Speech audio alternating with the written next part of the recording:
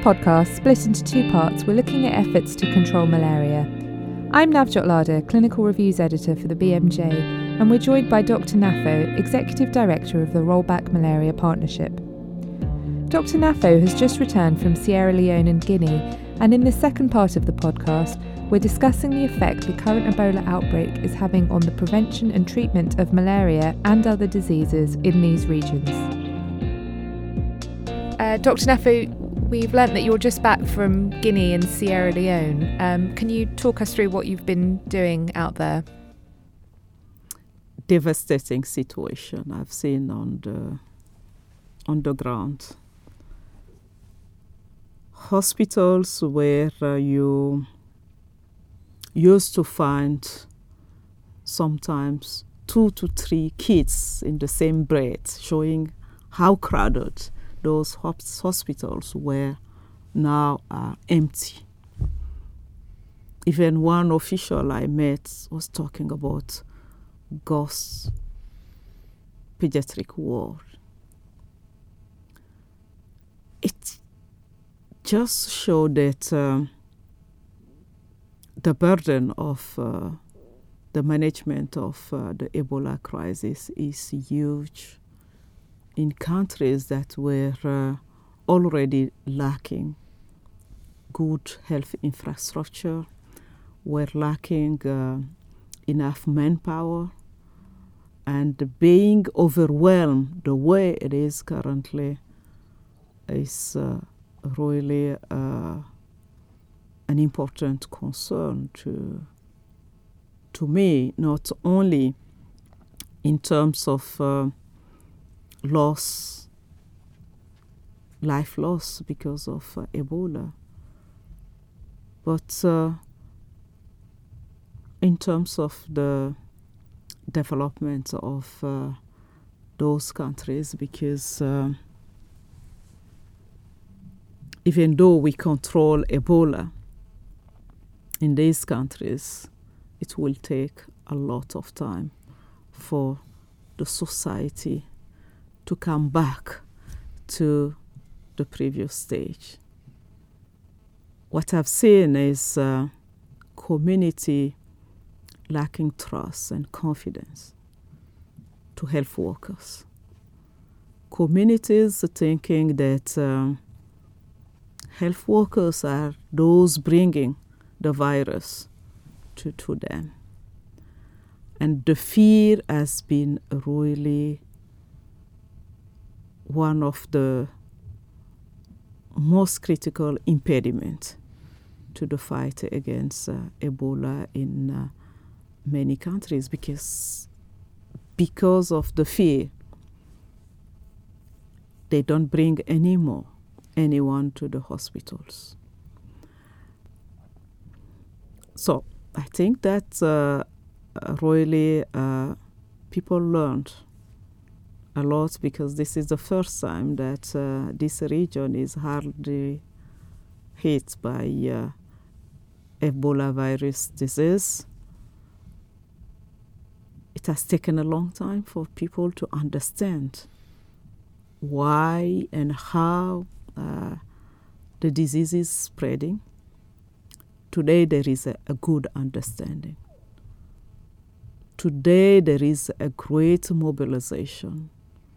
Today we can see more solidarity, and it gives hope that we'll get more and more united, more and more coordinated to ensuring that the pledges made would reach those countries as soon as possible.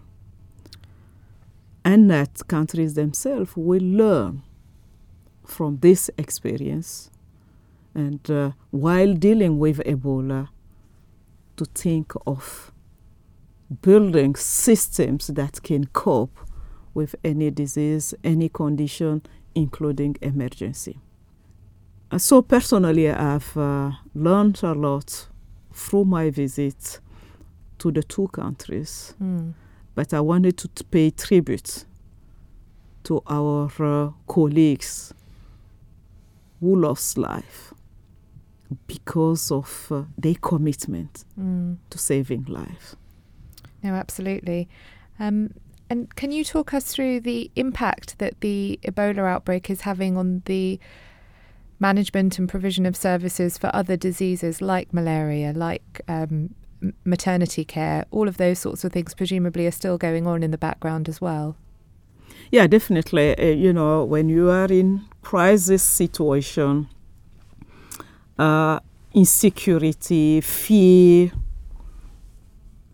lack of confidence in health service provider. And the remaining health workers really taken to the Ebola treatment center or Ebola holding centers. It is clear that no other services would be provided, be it malaria or child care, maternal care, or non-communicable diseases care. It's true that if you look at the situation currently in the 3 countries, it's millions of malaria cases that they report annually. Those millions of malaria cases are still there, and they report annually around 7,000 malaria deaths in the 3 countries, Sierra Leone plus Liberia and Guinea together. The number of deaths that they report due to malaria is 7,000 in 2012. Now, in the situation that we are facing, if none of the cases are treated, you can imagine the additional deaths that will be due to malaria. You can imagine the additional maternal deaths, the additional child deaths. So as you rightly said, it is impacting all the diseases. It is impacting the economic. It's impacting the overall society because really it's as if we are in a disaster situation. But the good thing is that the leaders of those 3 countries, the head of states, are at the forefront. I've seen them. I've met some of them while really working on the Ebola crisis. So it's a constant concern for them because they're seeing the impact on their population, their people. And we are committed in continuing working with them and in ensuring that this type of situation no longer happen, because it is unnecessary to have all these numbers of deaths because of lack of quick action, lack of containment. So the specificity on the ground has really provided an environment where the spread has spreaded very, very quickly, quicker than in the previous situation. So it was difficult to learn from the past in that specific situation. But really it's a very difficult situation. And as you were saying, it may be some time before we learn about the impact of those other diseases as well. So the malaria deaths, because as you said, people are staying away from hospitals, staying away from clinics. Absolutely, because the information systems are broken down. Even though sometimes you get some information, you would not have the full picture at this stage. Yeah. But you said on a more positive note, you feel that there was mobilization and action happening now. So hopefully there is hope for the future. No, absolutely. And the leaders in those 3 countries are all pushing to bring it to control by the end of December.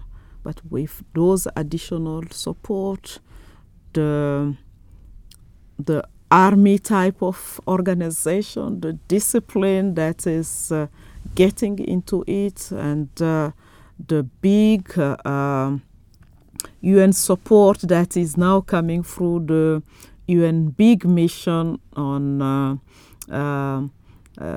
Ebola emergency response, the UNMIR, and working with all the bilaterals that are on the ground, there is a hope. And I sincerely hope that the supplies would get on the ground as soon as possible. Yeah. Great. Thanks so much for joining us, Dr. Nafo, and sharing your experiences and insights with us today. We really appreciate it. Thanks. Pleasure and duty. Thank you. For more information on Ebola, including the latest advice from the US CDC and advice for the UK from Public Health England, visit bmj.com/Ebola.